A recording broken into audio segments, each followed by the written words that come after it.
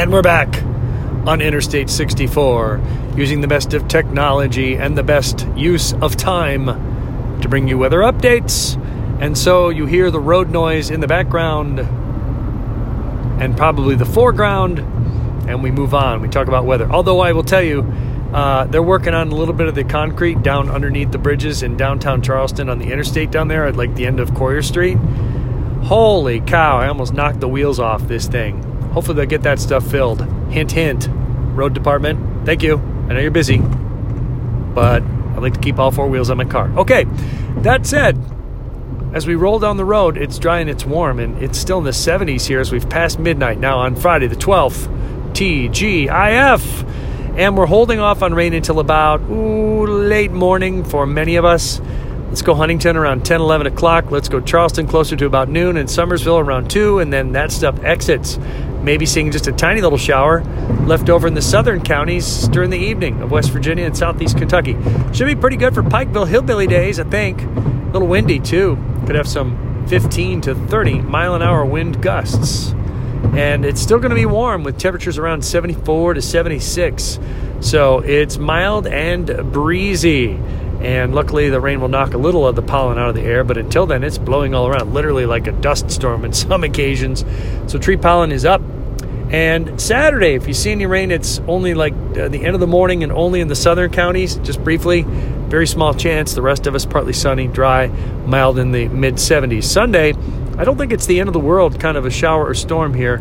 We're dealing with some rain coming in from the west. It'll kind of break up a little bit, but we still plan to see some rainfall here at times, and that's going to knock down some pollen. It's also going to knock down the temperature, but not immediately. We're still going to get up to a high temperature right around 78 degrees. That's something else. So it doesn't look as wet as it did earlier in the week. The weather models have changed, which is another little thing I want to talk about weather models looking out toward next week. If you're a weather model person, maybe you've seen this, that it looked like the European model and the GFS. After Thursday's rain and a cold front, we're trying to kick out this just stupid block of cold air from the northwest and bring us snow. Well, I'm not buying on that yet. Not going to be a buyer, especially if you look at all week. Sunday was supposed to be this massive washout. Now it looks like there will be some breaks, and it's not going to rain all day, and it's going to be warmer than we thought by a lot. So, do I think that we'll see snow at this point? Probably not. Can we see some chilly rain? Yeah. It's not really common to see snow this late into April anyhow, but frost is a possibility. So, maybe not even that Friday, but frost is still a possibility statistically all the way until like early May, like 1st of May or so.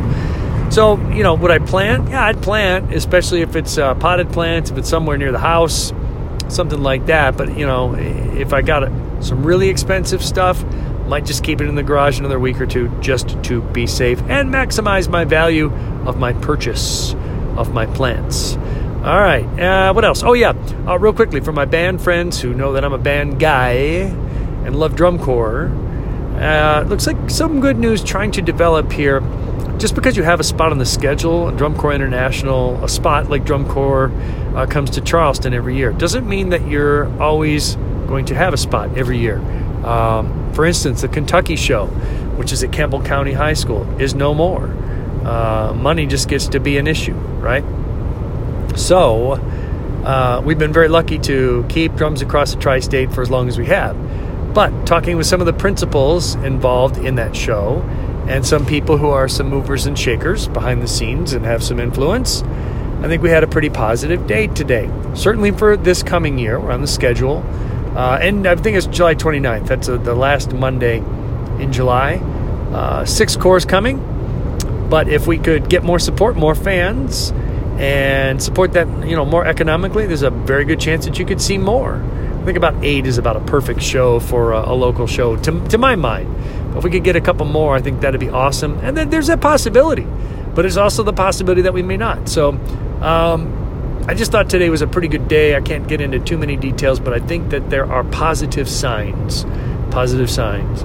Support your local band, and then tell them to support Drums Across the Tri-State, and then we can all have a lot of fun. And go watch the show, and get fired up for our own marching band seasons. So a little bit of everything here in this podcast. I like to keep it 4 or 5 minutes because you got stuff to do. So again, your times for rain, mid to late morning on Friday until Friday afternoon, teeny chance Saturday south, and Sunday really any time from the early morning on, but it's not going to rain all day by any means. So maybe not a washing the car day, but there will be some outside time. Then it gets cold for a day, 54 Monday, then right back to the 70s. Okay, y'all be good. Y'all be safe. And wherever you're driving, keep your eyes on the road. And feel free to drop me a note. I'm at Spencer Weather, of course, Twitter, Facebook, and all the good social media out there. And of course, right here, Spencer Speaks podcast. Not only on Anchor, but now on Spotify and on Google Podcasts and on Apple. Yep, we're on Apple. Awesome stuff. Have a great day. See ya.